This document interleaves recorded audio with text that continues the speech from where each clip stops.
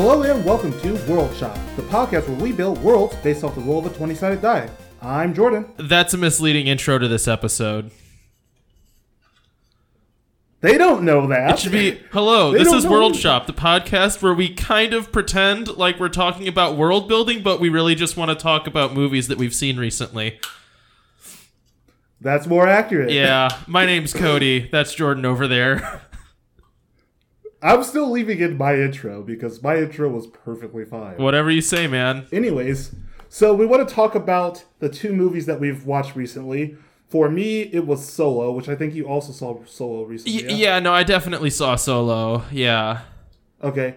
And then, oh, you don't sound too happy about that. No, and then you watched It, which I saw a while ago. Yeah, I'm not timely on my watching of It, but I just want to talk to you about It. And we might as well record it. Hang on, I'm actually a little bit too loud. Okay, so what do you want to do first? Do you want to do It or do you want to do Solo? That's a really good question. I don't actually know. I'm fine with either. We'll flip the coin. Oh, yeah. Okay. No, we should roll 20-sided dice. What are you talking about? I'm going to roll it. But how are we going to decide it from a 20-sided die? No. Above a 10, we talk about It. 10 and below, we talk about Solo. Okay, I'm doing above a 10. I got an 8. Oh, you're rolling too? Honestly, I'm not even kidding. I rolled an 8, so we're good. Okay, so yeah, we're talking about Solo first. Okay, we can. That one's ready in my mind. I'm ready to go. Okay, so Jordan, what are your initial thoughts on Solo? My initial thoughts is okay. You know how low my expectation. Wait, what? I said, what are you saying? What are your initial thoughts about Solo, a story about Star Wars in the universe of Star Wars? Okay, it wasn't a story about Star Wars at all. But anyways, we will talk about that in a second. So you know how low my expectations were going into this movie, right? I didn't actually. We never really talked about how we felt about it. I was pretty much like, it's going to be a bad movie, and I was pretty much watching it because because Anthony, our good friend, wanted to go see it. I'm like, I'm going to go see it with you because if I don't see it with you, I'm never going to see it. So I went with him, and honestly, I had fun. I thought it was fine. Yeah, I would say that when I heard that there was going to be a Solo movie, I just thought it was going to be stupid. And I didn't really care. But then I saw the trailer, and my thought was, hey, this looks like a fun time space adventure movie where a bunch of scrappy underdogs go on an adventure, and it doesn't seem like the fate of the universe is involved. The whole world's not going to die. It's just going to be this small story about Han Solo doing a train heist. And you know what? The movie was a small focus narrative about Han Solo doing a train heist. And then Darth Maul showed up and it got stupid. But before then, I liked it. It was exactly what I was hoping for. It was a small, fun space adventure movie. Perfect. You had the exact opinion as one of my coworkers had. He honestly hated the Darth Maul part, but everything else was fine. And really, my thoughts of this whole thing is it didn't have to be a Star Wars movie. This was a good solo space project. It didn't have to be Star Wars. And what helped me kind of get through and kind of really like it was the fact that I sat there thinking, it's like, this isn't Star Wars. And I didn't really ever see the guy who played Han Solo as being like the Harrison Ford Han Solo. I saw him as being his own Space Bandit character, and I thought that was fine. I totally disagree with you. I totally disagree with you. I actually think the guy did a great job of doing Han Solo. I think people have forgotten that Harrison Ford's kind of not a great actor. And that was everybody's worst acting was Star Wars. Well, I mean, just even in general, Harrison Ford kind of like physically has a weird presence, and I can't be credited with like coming up with this joke, but another reviewer that I like described it as Harrison Ford like rubber band faced acting, which is, every time he gets hit and he goes like like whenever he gets punched and his whole face flaps around all crazy. Yeah. And that's exactly what the kid did that was playing Han Solo. When he'd get hit, he would overact it and ham up that he was getting hit in the face and stuff. And I enjoyed that Han Solo's character was, I'm going to try to do something, and then it just goes wrong every time. Everything he tried to do failed miserably.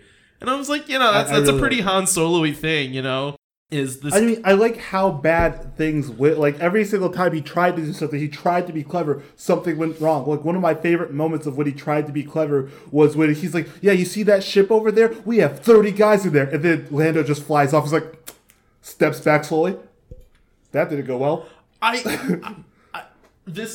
enjoyed just how stupid some of the things were. And I thought as a fun time space movie, it was great. But as a Star Wars movie, what the heck did this have to do with anything Star Wars? That's exactly what Star Wars needs, though, is there is way too much crap that is just Star Wars on top of Star Wars on top of Star Wars. You know, how many different ways can we have a lightsaber fight in this movie, and eventually it just gets boring and the same? This felt like a story that takes place in the Star Wars universe and that doesn't just revolve around the Force. You know what I mean? Yeah. All of the other stuff is just backdrop. Oh, yeah, there was no traces of the Force. Yeah, not really. I mean, a very little bit. Once again, Darth Maul, I'm looking at you.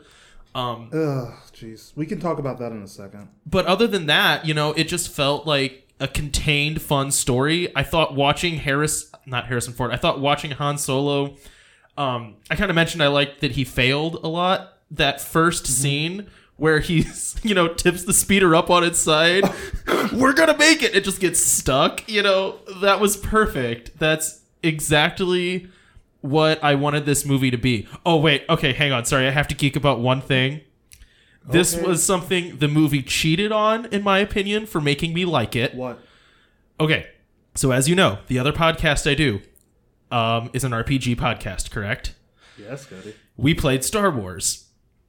Yes. I built a character whose sole functionality, I spent points in the game to build a character that had a toolbox out of which he could pull anything out that was the size of his fist. You know what I mean? Anything that could fit in the toolbox, technically, I could just pull out and have. It was like the Jerry Rigger, perk, whatever. And so what I would do in like every situation is just pull out a thermal detonator and threaten people with it. Yeah. So the scene at the beginning of the movie where Han Solo is just like, I have a thermal detonator. Everyone that I was seeing the movie with is the people that I record the podcast with. We're all like, we've done that so many times. So that was fun. He did the thing. Yeah, that tickled my fancies in a very personal, in-jokey way that really doesn't speak to the quality of the movie, but it made me very happy. Yeah. So, I mean, I'm going to talk about the good stuff that I liked about the movie before I get into the bad. Because, you know, if I just go straight into the bad, it's just going to be an hour of me being angry. But, like, there's bad stuff. Once again, I liked it. I thought it was cool. I liked some of the character interactions. I really liked, how do I forget his name? The guy who plays Beckett, the, like, pirate captain. Woody Harrelson. Yeah, I love Woody Harrelson so much, and he did not disappoint at all. He was very Woody Harrelson in this. Yeah, he's the perfect... When I saw that they had him playing the villain mentor, kind of character, I thought that was perfect, because that's who he does a good job of playing, is kind of anti-hero bad boys.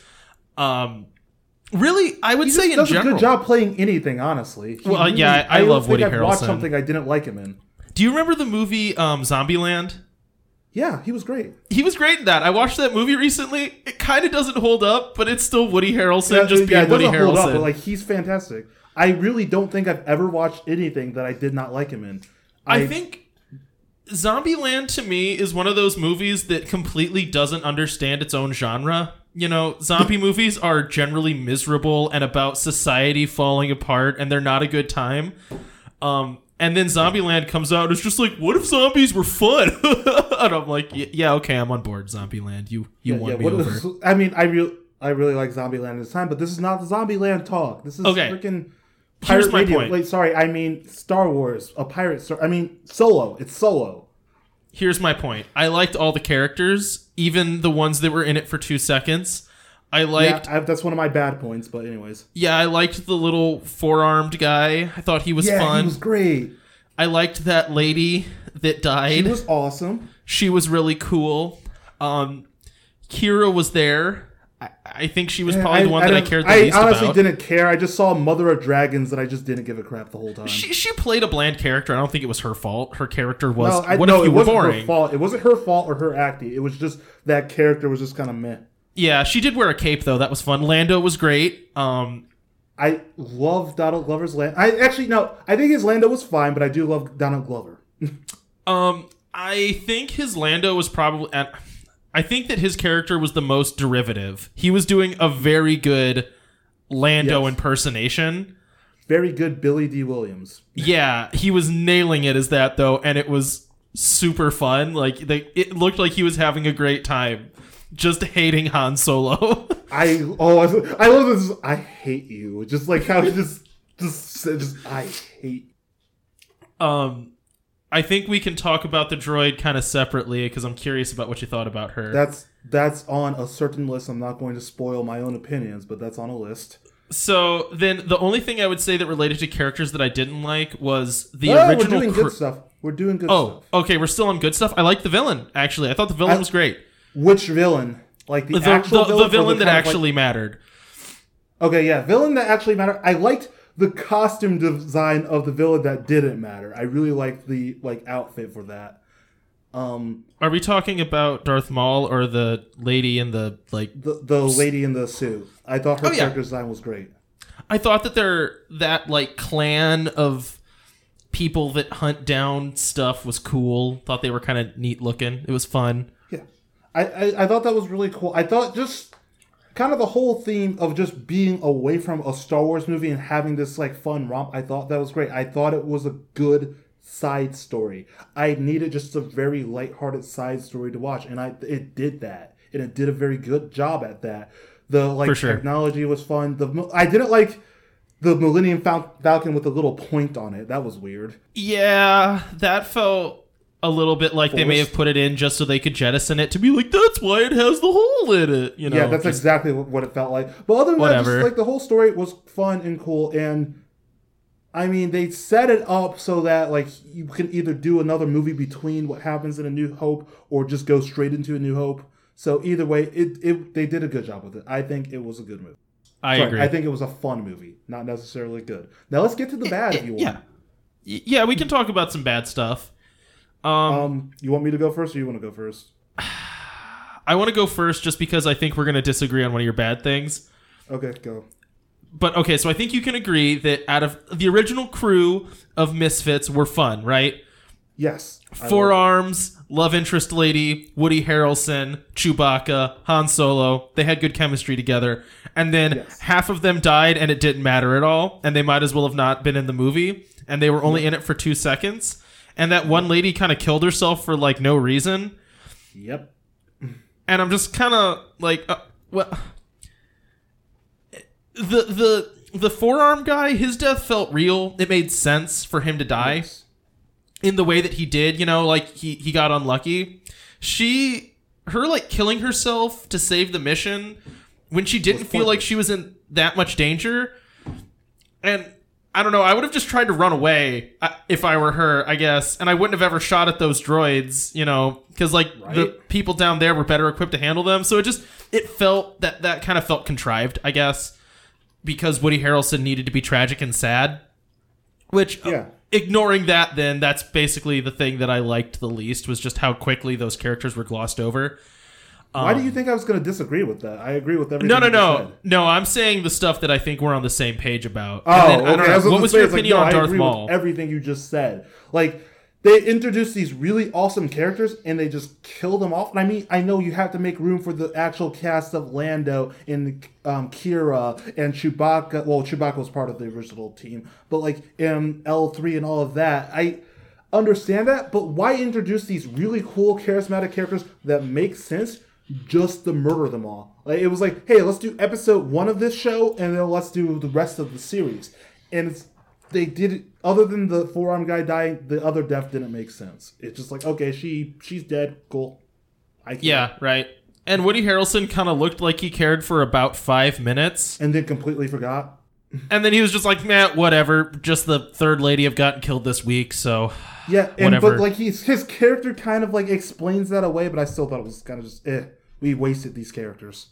Yeah, it didn't feel like a good use of them, and it felt like it needed to happen for the script to keep moving forward, not like the story made sense. Okay, can I go into my first point of dislike? Yeah, sure. My first point of dislike is I thought the whole entire movie was extremely predictable. As soon as they showed the side bad guy, the side antagonist, I'm like, that's a chick. Predictable. I knew Kira was going to betray him at the end. I knew it was like Beckett was going to betray him at the scene. When he left, it's like, oh, obviously he's going to tell Dryden everything so he can get like his pay. Cool. I knew all of that was going to happen. It was so predictable. Like every single thing they introduced is like, saw that coming. I didn't guess much of it. What I thought was going to happen was... Well, I'm the kind of guy who guesses the end of the movie during the movie. I'm bad at it, really. As much as I think that I'm an intelligent person, and I went to college and studied stuff that wasn't just engineering, you know, I like read a lot of books and did a lot of literary analysis, and I still cannot guess the end of stuff very often. But I didn't know. I thought that Kira was going to die because I thought she was going to jump in front of a bullet for Han Solo. You know, I thought the whole movie it was going to be, oh, she's the villainous one. And then at some clutch moment when Han Solo's about to get shot in the back, she was going to take a bullet for him. That's kind of what I thought it was going to be. Well, I saw it as Beckett said, she's just watching out for herself the whole time. And like a lot of things that happens, like she's torn between loving Han and then wanting to like rise because that's the only thing she knows how to do is to rise and escape from Bane. And I don't think that she loved Han Solo. I think he was kind of a convenient booty call at that point in her life. You know what I mean? I think. Okay, I mean, I can see what you're saying. What I'm saying is, I think she was fond of him and did not mind a physical relationship, but I don't think she's gonna shed a lot of tears for Han Solo, the baby-faced idiot. You know what I mean? Yeah. See, but she like just the way that she played that character, she felt like she was torn the whole time, but it felt like to her it was the easier choice to betray him rather than. I don't think she betrayed him, though. You know what I mean? Well, not she didn't. But you know, not in the actual betrayal, but like she did her thing and just left him to his own devices rather than like going along with his plan and going like with him to do this thing. I think she was not a damsel in distress and didn't want to be saved. She was trying to climb a ladder, and Han Solo had a cute face and smiled at her, and she's just like, well, he's nice, and I'm not going to murder him because she doesn't have any ill will towards him, but I think that in her head that, you know, flirtatious relationship was when she was a child, and now she's an adult and doesn't feel the same way about Han Solo anymore. No, I get that. So I liked that felt a little bit more nuanced than what I thought was going to happen, which is that she was set up to stab him in the back and then was going to take a bullet for him at some point or, you know, jump in front of a knife or whatever. Yeah, because that's usually what happens. I definitely thought those band of motorcycle, like space bike riders were just another band of mercenaries off to get the same loot. I didn't expect that to have any more depth to it. I totally call it. Like, I knew it was a chick from the very beginning. Like, when they showed it's like, yeah, that's definitely a woman. Beckett was definitely super dead as soon as he showed up. Woody Harrelson wasn't making it. I assumed that he was going to... I enjoyed that. Yeah, I thought that was well done.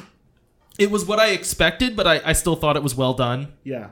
The whole end of the movie I thought was really well done, where it wasn't a big action sequence. It was a bunch of people talking in an office. What do you mean it wasn't a big action sequence? They had the action sequence of the fight. They went the whole movie without a sword fight, and then they brought in a sword fight at the very end. Yeah, but it didn't matter that much at that point, you know? I honestly, I liked the whole fight. I thought it was tense, but I thought that was stupid as heck. It's like, yeah, we're going to pull out swords and knives at this, this ending, and it kind of felt kind of anticlimactic to me, because it's like, yeah, cool. He showed his little laser blades earlier, so of course he has to use them. It's Chekhov's gun. Yeah, I mean, that's Chekhov's true. laser blades. Yeah, it was Chekhov's laser blades. But I guess I didn't mind it. I didn't expect it to happen the way it did. I was like, oh no, Han Solo got sold out. He didn't realize that Beckett's a dick. Oh, he got one over on Beckett. I was entirely along for the ride because I'm stupid. But that means I enjoyed the movie more. I was kind of a little bit surprised that it was the real space feel at the very end rather than being a trick. It was like this. He's even commenting on how great it looks. It might be the real thing, but they wouldn't risk that much. And it's like, oh, they actually did risk that much. Good job on them. Yeah, I thought the whole end of the movie was real clever, except for Darth Maul just Darth Mauling it up. And also, Darth Maul has to show that he still has, I'm Darth Maul because look, my lightsaber. Hey guys, look, I have a lightsaber. Do you know why they have to do that? Well, two things. One, now they can sell Darth Maul toys with lightsabers. Yes. But two, because there's probably people that went and saw this movie that have never seen Darth Maul. Yeah. And I mean, now they can sell you're hundreds old now, of his Jordan. lightsabers to everybody because it's slightly different than the original lightsaber because it has that little hook on it. So here's what bothers me about that. So Han Solo, the movie Solo, rather, takes place about the same time as the TV show Rebels. Yeah. Both of these are Disney canon shows, right? Disney wrote both of these. Yeah. And it doesn't match up. I wouldn't know, but I think I've heard pretty much what you're about to say. Right. Well, so what bothers me about it is Disney goes through all this trouble to homogenize their world and make one Star Wars canon and then just ignores it so they can stick Darth Maul in a movie doing stupid crap. And I'm just like, Darth Maul wasn't that cool. All right. I know he has a lot of fame after the fact, kind of like Boba Fett, but he just got cut in half and had a double-sided lightsaber. I never kind of considered him to be an iconic villain or one that I particularly cared about. So I don't know. It bothers me that he had to show up. Because I've never watched Rebels and I've never followed through the cartoons and stuff. I was actually taken aback and kind of surprised when he talked. I'm like, oh, that's what he sounds like. Okay. Do you know why that is, though? Why? So that guy was just that a stunt played actor, right? Yeah, and he has a really high, gross, nasally voice, and they overdubbed him in the movies. Huh. So in the movies, he sounds like this because they got a voice actor to come over and overdub his lines. He does. He says 3 lines. When? He says "Yes, my master, they will be ours. The Sith will rise again." He says 3 things the whole movie. I don't remember any of that. I thought he was silent. No, he talks once, which really kind of ruined his whole mystique, but whatever. Yeah, I thought he was 100% silent, and I completely forgot he talked, and then when I heard him, I'm just like, what? You can speak? Well, but then they didn't overdub him in the... No. So he had hi, my name's Darth Maul. I'm like, ew. Oi, no. My name's Darth Maul, eh? You are very nasally British Cockney, and it's weird to hear Darth Maul sound like that. But I am a villain, eh? Let's get the lightsabers. I don't know what accent I'm doing. Jordan, man, you nailed that. I just want to say that accent is on point. Bad. Okay, so what's your other point of bad stuff that I'm going to disagree? Basically... Well, so the thing I think we're going to disagree about is the droid. Yeah, get into it. I actually liked the droid. The only reason I didn't like the droid is because now it seems like a gimmick. Because every Star Wars movie, we have to have a funny droid. We had C-3PO. BB-8 didn't talk, but he was still kind of like a comic relief droid. K2. Well, and C-3PO was in it. Well, yeah, but K2 from Rogue One was another funny droid. And now we have L3, another funny droid. I'm just like, I don't care. Though I thought the scene when she was talking about how Lando secretly loves her, I thought that was hilarious. I think the implication that Lando was having sex with a droid was one of the funniest things I've seen in a Star Wars movie in a while. I thought that was funny, but I just it's a gimmick. We have yet another funny droid who's going to do funny droid stuff and then gonna die, of course, because, gotta kill the droid. That part confused me because they've completely taken apart R2D or C-3PO before and just put him back together. It's whatever, it happens all the time. And then she takes one shot anywhere near her face and it apparently doesn't hurt her computer brain because they use her computer brain. And Lando's like, no, she's dead. No, she's not. She's a droid. Also, I enjoyed how he picked her up and she just fell apart. Yeah, it was that whole thing made me laugh quite a bit. I don't know. I enjoyed it. I wasn't trying to think about it critically at all. I didn't. And so she just made me laugh. I've heard a lot of people complain about her sense. And I think every complaint about that droid makes sense, which is that it's of course, so there's one female droid and she has to have lady hips. Yes. And then it's she believes in droid rights and leads a droid revolution, and then everyone just makes fun of her, and then she dies. And I'm like, that is also problematic. Yes. And then Lando proceeds to enslave droids later in his life after being in love with a droid that believed in droids' rights. So apparently he was just in love with her body. But I didn't care. I just laughed the whole time because I turned my brain off and wasn't trying to think about it. And I think that's the right way to enjoy this movie. Yeah, no, it really is. It's like the Ready Player One argument that we have. Just sit down, watch it for fun, rather than sit down and watch it with a critical mind. I mean, I didn't watch Ready Player One with a critical mind, but I went into that movie expecting to dislike it. So this was better than Ready Player One. And I went into this movie expecting to dislike it. I liked it. I thought it was great. I had fun sitting and watching it with Anthony. It was really awesome to watch it with a friend. But just there was little tiny things, little pinpricks that just kind of ticked me off. You know what was stupid was the space squid that kind of came out of nowhere. That was weird. There was no point of that other than to build tension. Yeah, that was a random space squid. Which we knew they were going to get out of it because Han Solo still lives and he still has a Millennium Falcon. So, of course, they're going to get out of it. Yeah, that one was weird. I didn't quite get why that needed to be there, but okay. I guess they were racing against the clock to land their space goop in the space place to get it space refined, which is fine. But it just felt weird. And also, this is one I talked to my coworker about.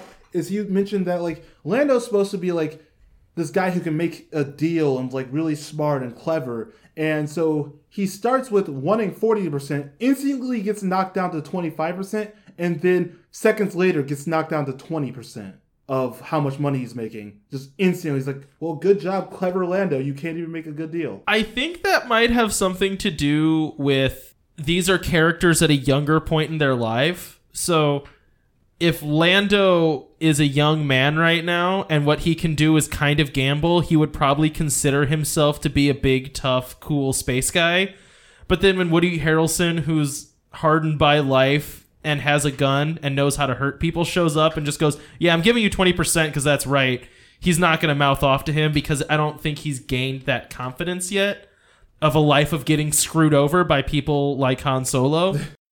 So I guess it made sense to me for him and Han to kind of be sucky versions of themselves because they are younger. So they're not going to be as competent. They're not going to be as confident. I'm fine with that. Lando felt like he was putting on the show of being a suave space guy, whereas Lando in the movies was a suave space guy that stabbed his friends in the back. Yeah, but then he has a heel turn and he's fine in the end. Look, I'm just saying, if you stabbed me in the back and sold me to the Empire and then I got frozen in space juice, I wouldn't forgive you. I know. But I mean, I've always liked Lando. I mean, one of the reasons, once again, is because he was a black character in a predominantly white movie.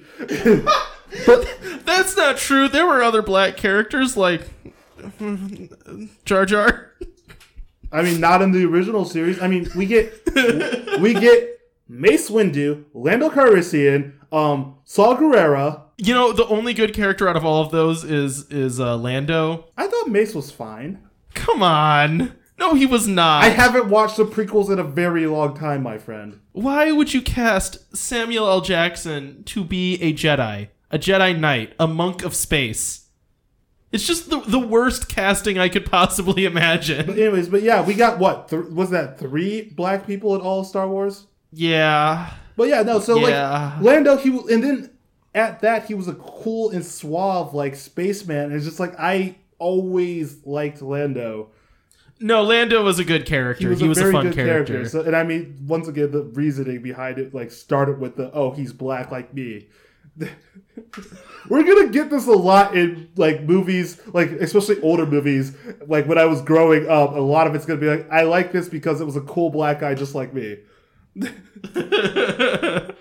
And there was only one. I didn't have a choice. There wasn't 2 or 3 that I could pick from. But really though, okay, this is gonna be quick, then we can get into it. But everybody's oh, why do we need diversity in movies? Because as a kid, I got 1 or 2 characters, and then as a kid, you got to pick from every single character you've ever wanted.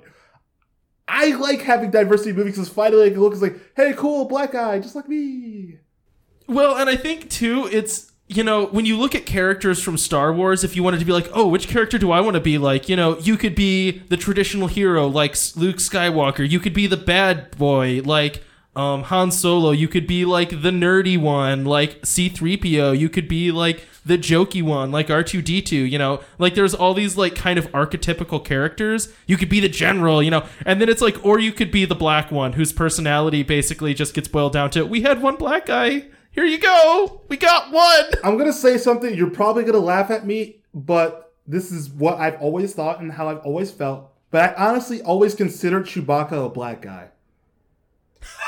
I've always considered Chewbacca black, so that was another character that I looked up to and always liked was Chewbacca, because I always because he was just I don't know, he seemed like the black sidekick, even though he doesn't have a race.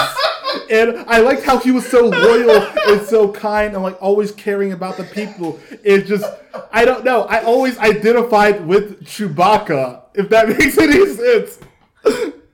Oh, God. I'm trying to think now. I want to say the actors that have played him, there have been, like, a bunch of them. I think there was just the one white guy, the one really tall white guy. No, but I think new movies, it's not. I don't know, look it up, but I think it's just the same guy. We need to fact check ourselves. We can't just be throwing out crap. Anyways, I mean, I think Chewbacca's a relatable character, though. Because, no, I'm not fact checking. Oh my this. gosh, I don't care. I'm fact checking because we can't just throw out facts, man. Oh, it was Peter Mayhew. Well, right, that was the original. Yeah, period. No, there was another guy that played him, Jonas Sumuto. Yeah, so there's two, and they're both tall white guys. Okay, yep, no, also, you're right. Peter I was Mayhew's wrong. 7'2". Holy crap! Yeah, he's gigantic. I knew he was tall, but he's real dang, big. Man. Yeah, he kind of has like the tragic Andre the Giant thing where he's super tall and it just like screwed him up for life, and now he has back problems and he's all like screwed up from being crazy tall. Look at the picture where it's like Han Solo and Harrison Ford and Peter Mayhew standing next to each other, because it's intense. Just the height difference between the two. He's Han Solo's pretty tall. Real tall. Harrison Ford is. No, I mean probably like 6 foot. Yeah. I would assume, but I don't know that. Okay. Anyway, sorry. I don't want to get down a Google hole in the middle of this show. Yeah, he's 6'1". Okay, so that's pretty close. Yeah, so he's a whole foot taller than Harrison Ford. Big. But yeah, no, so overall, like, what's your overall thoughts of the movie? Oh yeah, I mean my overall thought is pretty much positive. Okay. You know, I thought that. I liked it better than Rogue One. I thought that it had better characters and that it let itself have more fun. Yes. It, to me, fit tonally better in the world. I agree. I think Saving Private Ryan-esque Rogue One made no sense in the Star Wars universe and felt weird. Whereas this felt like a fun side story that Han Solo would go on. So that's good. That's what it should have been. Yeah. My thoughts were this was very reminiscent of Serenity and Firefly. A lot of it had the same feels as Cowboy Bebop, Firefly, like a lot of the space bandit things. So I really enjoyed that aspect of it. I think it would have been fine not being a Star Wars movie. I think if they just made a fun space movie, but then also how were they going to make money unless it was a Star Wars movie? Because, you know, the last big space movie kind of flopped. I'm looking at you,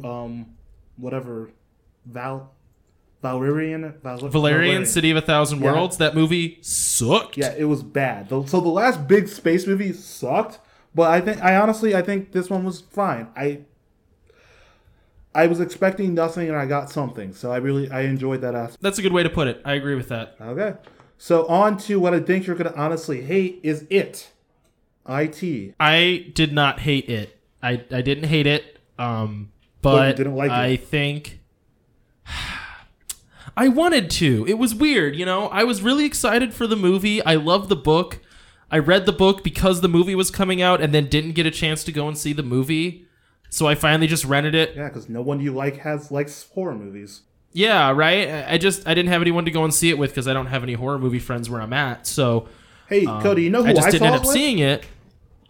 Who? Myself. No one went with me. Yeah, I don't like doing that. I'm that sad guy who so sits it's by weird. himself with a tub of popcorn and just eats it throughout the whole movie.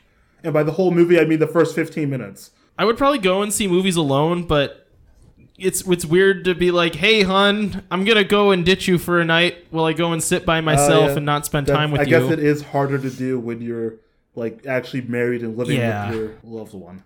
I am not married and I live by myself. But yeah, I was all geared up to really like it. I knew you liked it. I thought it was going to be really good. Oh, God. I thought the clown looked really cool. I did the hype train to you again. It wasn't your fault though. Okay. I think I would have had issues with it either way, because it's weird. I liked the book too much, I think, to then have the movie cut so much of it out and change things, and it ended up feeling like a different story. So it didn't feel like it felt like a scary clown movie. Yeah. Which is not what the book was. So I think that's what bothered me the most, is that in the book, Pennywise was a clown, and the irony was that he was a clown, and clowns are supposed to be trustable objects. That's what Pennywise was a metaphor for, is kind of something sinister hidden underneath of something that looks trusting. Yeah, Pennywise the dancing clown So- just turns out to be this evil demon that tries to eat your freaking happiness or whatever. Right, but the problem is they just freaking made Pennywise look super scary right from the get-go. Yeah. And yeah, I then see that. Instead of having it be about, in the book, Pennywise isn't the scariest part of that book. He's just kind of the metaphor for the evil in this town. The town itself is what's scary. It's the people in the town. It's this bully that's going insane. It's these old people that are, bigoted and hateful towards everyone else. It's the town itself is what you end up being terrified of, because there's so much evil right beneath the surface that no one handles or that they actively contribute to, that it feels like Pennywise the dancing clown right in front of you. So Pennywise isn't what's scary. He's not it's not a monster book where there's one monster and then they go and fight it. That happens, but it's not the scariest part. Yeah. So then it felt weird in the movie where basically all it was is just there's Pennywise the clown and he does scary clown things, but he sucks at being a scary clown. I guess they didn't really take the time to develop the just horribleness of the town. You get some of it there Right. with the bully and then his dad being crap and then the what was the girl's name? Red hair, ginger chick. Shoot, I don't Yeah, but honestly her remember. dad was also awful. So and the hypochondriac mom, you get a little bit of it here and there, but I guess that wasn't the true present horror in it. We get this, like you said, scary looking clown, and they also, I think, I had never read the book, but I think they also added in a couple other monsters just for scariness. Yes and the no. flute lady So was added as well. that- Remember, right? The flute lady was added, but that is what Pennywise would do. Yeah, okay. Pennywise would look like different things. So in the book, it was the leper was okay. the hypochondriac being afraid of the leper. That was legit. And then it would also look like a werewolf at times. The guy who played Mike was supposed to be... the character Mike was supposed to be afraid of werewolves. Right. So that was supposed to be in there. So it did do that kind of shape-shifting thing. And I think they just updated it to make more sense. So I liked that part of it where Pennywise wouldn't show up as a clown, because who the frick is scared? Who is actually scared of clowns? Are you really scared of clowns, though? I'm not scared, oh my gosh, I'm afraid a clown's going to be standing at the end of my bed, or if I see a clown, I'm going to freak out. But clowns make me uncomfortable, and I do not like seeing them or being around them. To me, I guess I know that some people say they're afraid of clowns, but it almost feels like a joke because they're the least scary thing in the world. It's not you know like if what I saw a clown, I would run and be like, oh my god, no, but it would make me feel uncomfortable, and I would not want to approach said clown. I'd be like, okay, guys, let's go anywhere but here. Have you ever met a clown before, just in person? I have not met a person who likes to be a clown. I have seen clowns in person, but I've not met, actually talk to a clown. I think it actually starts really early. I think it was maybe 6 or 7. We went to the library and there was they're having one of their fun library days, and there was a clown who was standing close to the entrance. I was already back by the books and stuff, and there was a clown standing close to the entrance, terrifying. It looked like basically like emo clown, where it was like white, black, and red, but it was more black and red than it was anything else. It was very scary looking clown. And, like, looked like it had like the I'm crying makeup. And so that was terrifying to me. And then my mom, apparently, like later I talked to her about this, she was joking about it, but she goes, "Oh, so you want to get a balloon from that clown?" I was like, no. So this is weird, Jordan. I also have a library clown story. When I was growing up, I remember very clearly there was a time I went to the library during the day, it was summer or whatever, and my mom took me and my brother there. And we walk in, and when you walked in on the right-hand side before you got into the library, there was, like, community rooms for doing conferences and stuff. I walked past that, 10 clowns in a room sitting at a conference table, taking notes and looking at a PowerPoint. You know what I mean? That is it was like a funniest image clown. I could possibly imagine. Just like clowns being absolutely normal, just like doing an office meeting. Yeah, it was super weird. Because it felt like they weren't doing what they were supposed to be doing. No one was riding a unicycle. No one was juggling. They were just taking notes. In that moment, they were just people. And that's really funny to me. And so I look over there and I'm like, that's weird. Okay. Clowns are weird. The next day, or maybe 2 days later, we're driving to church on a Wednesday night, and it's storming outside. No. There's a lightning storm, And freaking right next to the library that I was at the day before, clown on stilts in a lightning storm. And I'm just like, the world's getting conquered by clowns. Okay, this is how it ends. All right, my life's over. Like I was saying with the... You know what's really sad? That story should really have a third clown occurrence to really bring it home. Well, but it doesn't because it's real life, routine, so there's only 2 clown occurrences. But my thing is, like... Yeah, right. So as the fear thing, because I guess I'm not afraid of them, but I think that story's hilarious. But, like, if I saw this, like, I'm gonna, just turn down another street because I don't want to see... Like, if that guy was doing, like, the hitchhiker figure, I'd be like, nope! Gas and just get the heck out of there. Well, and clowns are scary if they're murdering someone. If a clown has a butcher knife, sure, that's scary because a crazy person in makeup with a butcher knife is scary. Of course. But I don't know. I've just never been that freaked out by clowns. Well, watching the movie, I thought Pennywise was cool. I didn't think the clown was that scary in the movie. I thought he was like a threat, but I didn't think, like, I wasn't afraid of him. The jump scare stuff was scary because, jump scares. But I honestly was more freaked out by the flute lady than anything else.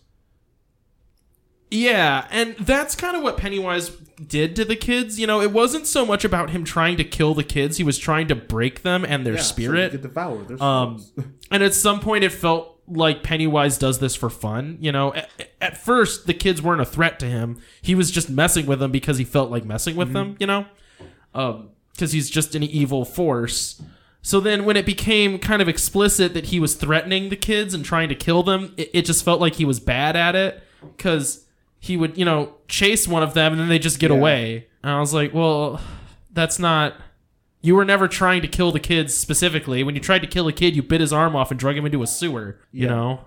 So that I found annoying. Yeah, I get that. And, I saw it more as, like you were just saying, the whole he was just playing with them type thing. But, they never really explicitly showed that. So where were you supposed to get that from? Well, and that was kind of... Right, it feels like if you've read the book, you could get a lot more information from it. The other kind of prime example of this for me is they alluded to it very briefly where they said, every so many years there's a horrible tragedy, and one of the ones that they mentioned was the black spot, which, if you don't know what that was, it doesn't make any sense, like why it connects to the story. But what that was is Mike, the kid who was a farmer with the gun, in the book, his parents weren't dead. His parents were like my favorite characters in the book, so it became that was also kind of sad because his dad was just an awesome guy. Like his dad was in World War II, and then when he was done, he was still in the army, and it was during peacetime. So he moved to Derry because there was a military base nearby, and everyone that was like his superior people in the military were like racist dicks. And said, hey, we don't want you coming to, like, the bars in town anymore. So they gave them, like, a shack for, like, the black soldiers to use and called it the Black Spot, right? But then, like, him and all of his military buddies cleaned it up, made it really nice, and it actually became a super successful club. And then all of the, like, crazy racist hillbillies came and burnt the place down. And Mike's dad... like saved everyone in the bar by stealing a military truck and crashing it through the side of the bar as it was burning down to let people escape because the hillbillies had chained the door shut. And this was all like cool backstory stuff that I got to learn about Mike's family. So I was like all excited to be like, yeah, Mike's dad, his super awesome dad, who's a really cool guy. And then they're just like, no, he's dead. He died off screen. I was like, but he was my favorite character in the book. And now he's just dead because he got burnt I up. get that. And I mean, like with Ready Player One, I liked it. I mean, I liked it because I never read the book. I never read the book. I thought it was a good horror movie. Also, just a quick correction. I've been calling the wrong character Mike. The kid from Stranger Things character's name is Mike, so I've been calling him Mike, Richie. and I messed up. Whoops. Listening to the kid from Stranger Things say horribly vulgar things made me incredibly happy. Okay, so what I truly loved about this movie is it just... like the whole just childhood summer type thing, like making friends and just like exploring and trying to like figure out these mysteries with your friends. They nailed that. Knocked it out of the park, and just kind of like the coming of age part with the one kid. They really just hit it right out of the park with that, and it was done so well. Yeah, I agree. When I saw the trailer, because I didn't want to watch this movie because I didn't care about it, but I saw the trailer, I was like, oh, this is just like Stranger Things, but with the killer clown. This looks awesome. And that aspect of it, they killed. They just did so well with just making it this really just kind of coming of age kids summer story. Yeah, they definitely nailed the part with the kids. I thought all of them did a great job acting their parts. There were some little things that they did different that kind of bothered me. Like, Mike was supposed to be the one that was obsessed with researching the town because his dad had been telling him stories about it. And Ben was supposed to be more of an engineer type. Okay. And there was like a subplot about them building a dam, and Ben was teaching them how to do it. But I thought that they did a good job of... all the characters had something stereotypical about them, but they ended up not being that stereotype. You know what I mean? And what I guess what I mean is, like, Ben was the fat kid, you know, and that character shows up in a lot of things. But when you were reading the book, Ben never just felt like the fat kid. Like, he had personality aside from being the fat kid, you know? And then one of the characters had a stutter, but he was never just the stutter kid. This is the kid, the stutter kid. Here's the caricature of that, you know? They all felt like fully developed people that also just had things about them that were different. But, I mean, I never really felt like Ben was the fat kid and then stutter kid Billy was the stutter kid. I felt like they were just characters kind of, you know, just... when you're that age, you never consider your friend, oh, hey, that's my friend, the fat kid. And that's how I thought it felt. Like, they never really, like, mentioned that, oh, hey, this has been the fat kid. Or this is Stutter. Yeah. Boy. No, I thought they nailed that, where all these characters had weird things about them, but they all still liked each other, and they didn't care, because why would they? I really liked Richie. Richie saying really inappropriate things at random times was pretty great. like that thing where he's just sitting there with Ben, and there's an awkward silence, and he's just like, I'm glad I got to know you before you died. Perfect. Love it. I mean, I really liked the movie. I thought it was great. I mean, though one thing I did too much like was Beverly just kind of being a love interest type thing for part of the movie. Was like, oh, hey, these guys are... they weren't fighting over her per se, but there was clearly the one kid liked her, and then the other kid was going after her, and it just kind of got to the stereotypical, oh, hey, one guy likes her, but the other guy likes her too. What's this going to be? It was the stereotypical part with that, but it was fine. Well, hey... the good news is the book did a much better job of handling that by just having an orgy. Didn't they have an orgy at the way in? A kid orgy at the very end of the book? So they could all stay connected by having sex with this one chick. That's messed up. Yeah, basically. That's basically what happened.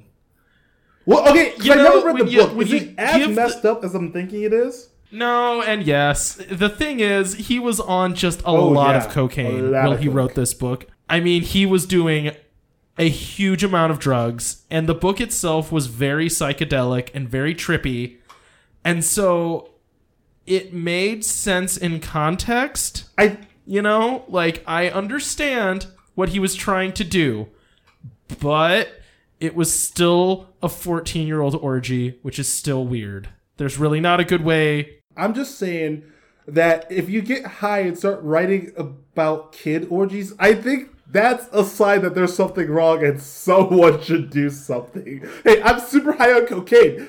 Kid orgies! These 14-year-olds have sex with each other to stay connected. What up? I think here's the right way to put it.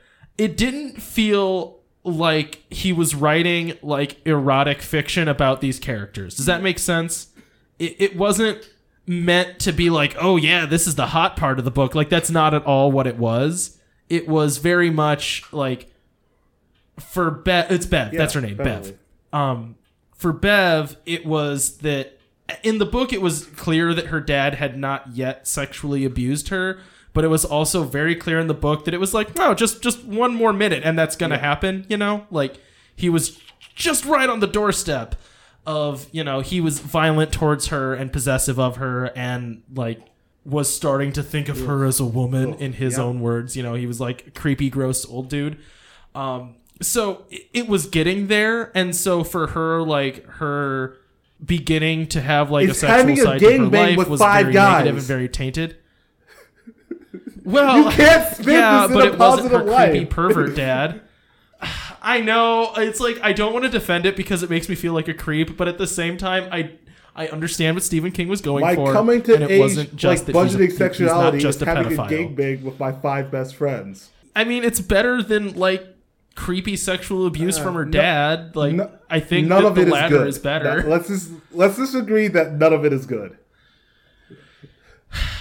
I understand it is an uncomfortable part of the book, and it's super weird. But I also get where Stephen. Well, I think I get what he was trying to do, and it wasn't just that he's a pedophile. Is my point. I don't think Stephen King's a pedophile. I think that he put if something you get weird high in his and start books. writing about kid orgies, kid gangbangs, not even an orgy, a freaking gangbang on one chick. Well, and it's not like a gangbang. Like, you're saying that like a gangbang from a porno. You know what I mean? It wasn't that. You know? I don't want to know, Cody. I don't want to know about the 14-year-olds having sex. I don't. I am gonna say you should really read the book. I should. The book, it's really excellent.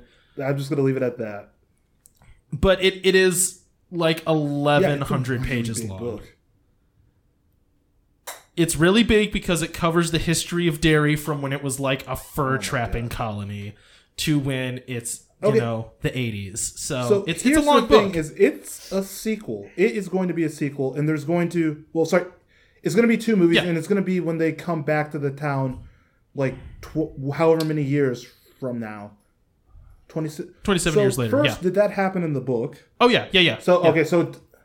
But it's jumbled up in the book. Does it like flash back? You go back and forth constantly. Okay, so that does happen in the book. Okay, okay, cool. Second is just I don't know if it's going to still be as good as the movie if they do it 27 years, like if they have all older actors. Because I feel like part of the charm of the movie is that all of these characters were kids dealing with kid stuff in a really crappy town. Well, and it's 2 very different tones, and I understand why they had to separate it into 2 movies. I get the need to do that, because otherwise it'd be really long and really confusing.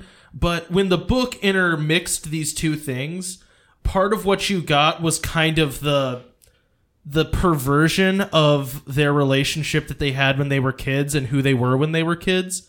You can kind of see their lives twisted a little bit as adults. So Bev, who kind of has this like turn where she's not a hooker, but she has an abusive husband that's basically her dad. Okay.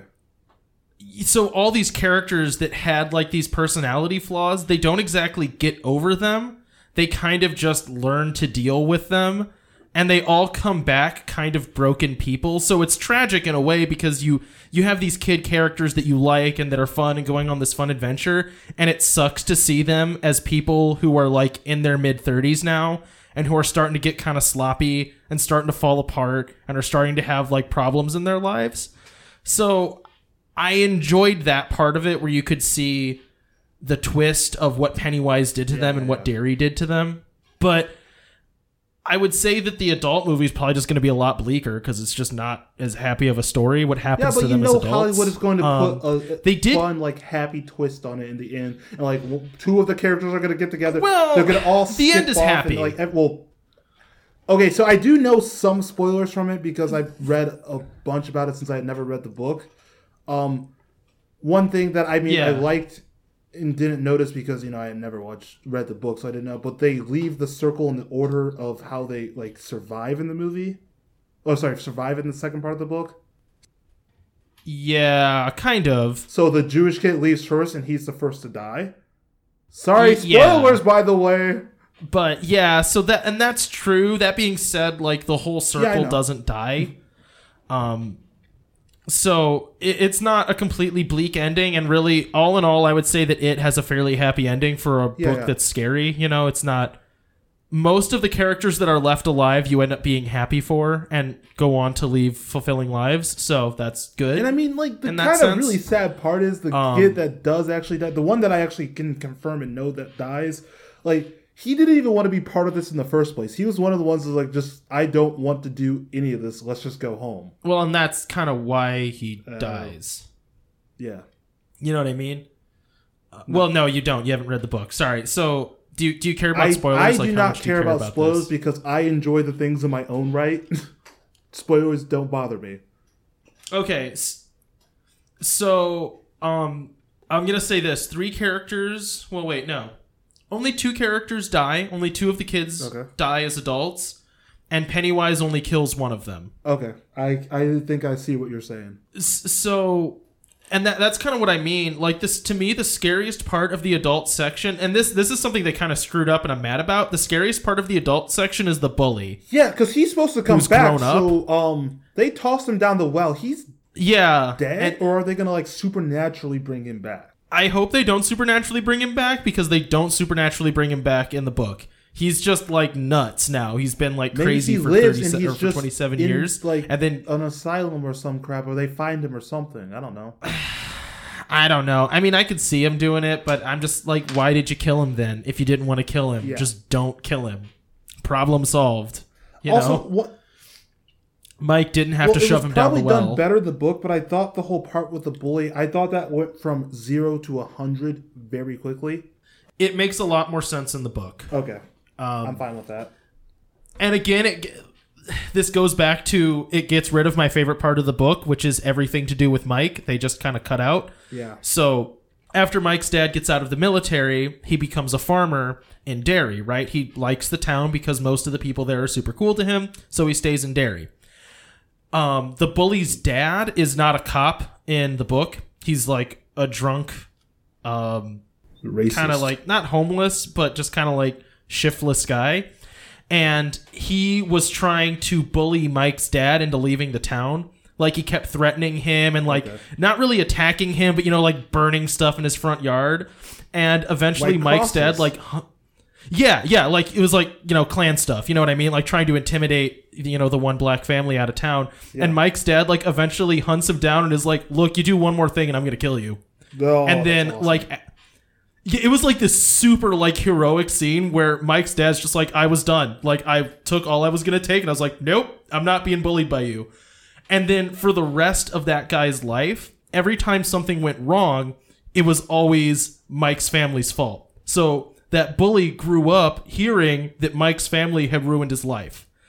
Like, the reason we lost the farm is because of them. The reason my car broke down was because of them. I'm drunk because of them, And so that bully had been torturing Mike for like his whole life. Like he killed his dog when he was a little kid. He was always picking on him. That motivation makes so much more sense now. Okay. Yeah, because in the and you get a lot of chapters from the bully's perspective where he's like, man, when I kill this kid's dog, my dad will love me. Or, when I finally get back at Mike, my dad will start noticing me and caring about me again because his dad ignores him and just complains about Mike's family all the time. And that's all he's ever heard growing up. Okay. So it bothered me that part was left out of the book because the bully ends up being a very like tragic character in a way because he's villainous, but you totally see where it came from. It didn't come out of nowhere. Yeah. It came from him trying desperately to make his dad care about him, Okay.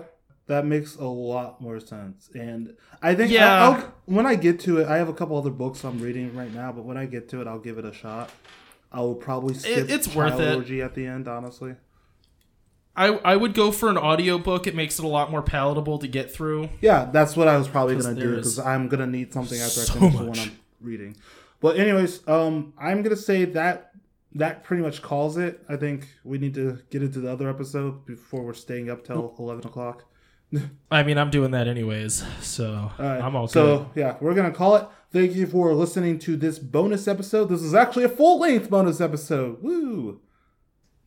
Did you not think it was going to be? I thought it was gonna be another 30-minute little stinger. Jordan, I could talk about it for another 2 We hours. honestly we could always come back to it because I really like the movie. I'm probably gonna watch it again soon because I really like the movie.